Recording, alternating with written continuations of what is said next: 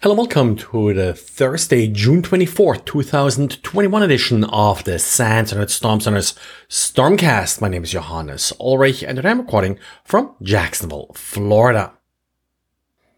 According to an article in Dark Reading, researchers at cloud security company Viz.io have discovered a novel way to attack software as a service providers that offer DNS, for example, Amazon's Route 53, but pretty much all of the major cloud providers do have a DNS service that they offer, and apparently multiple of them are vulnerable.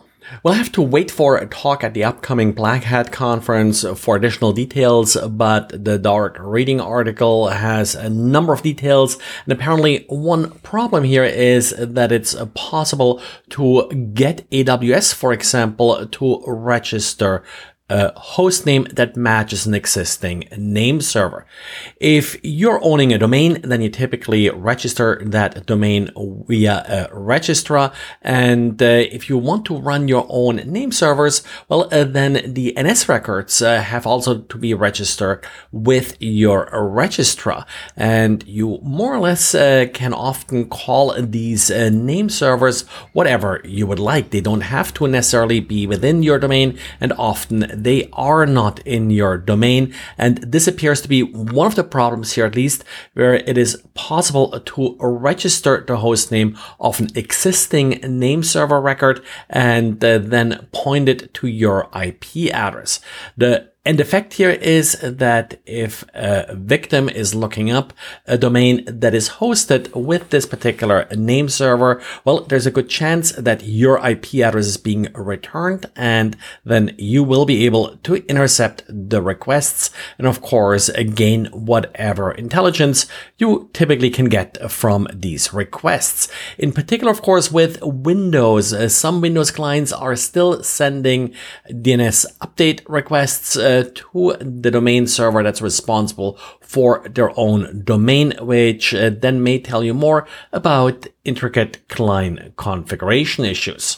The problem with these arbitrary name server records is new, and you probably have seen articles in the past where someone discovered that via Whois and looking for some big companies, you can sometimes find some odd name server records that other people left there.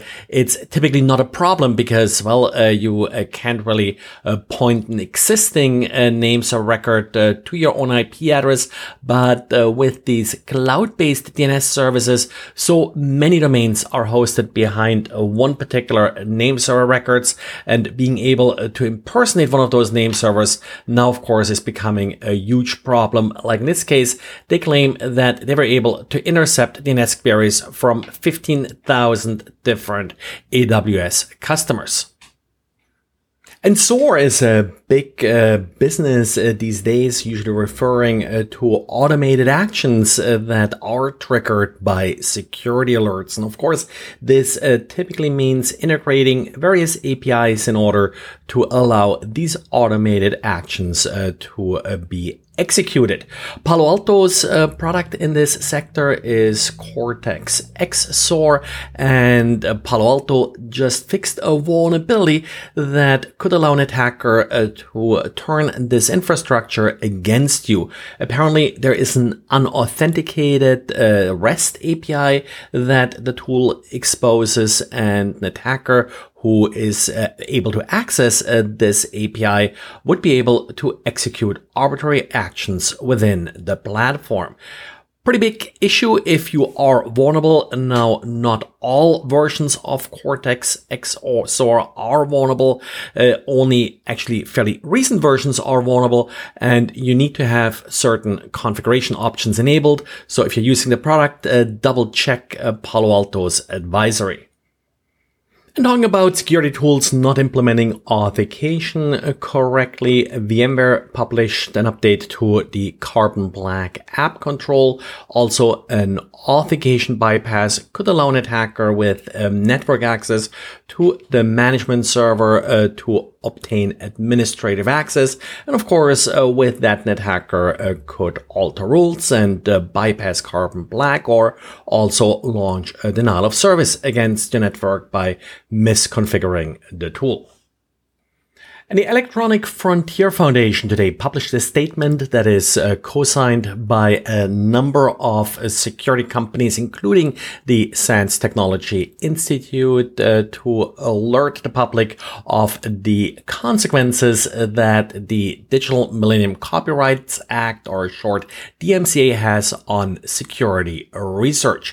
One of the big problems here is that, yes, the DMCA Section 1201 does have exemption for security researchers, but only if you are performing this research to protect your own network. If, like, for example, we are doing it here at the SANS Technology Institute, are conducting security research and then publishing it to help others protect their networks, well, this is not covered by this exception and does expose researchers to liability or prosecution under the Digital Millennium's Copyright Act. So that's really what this statement is about. And today there's also a diary and a link to the EFF blog about this particular statement. Well, and that's it for today. So thanks for listening, and talk to you again tomorrow. Bye.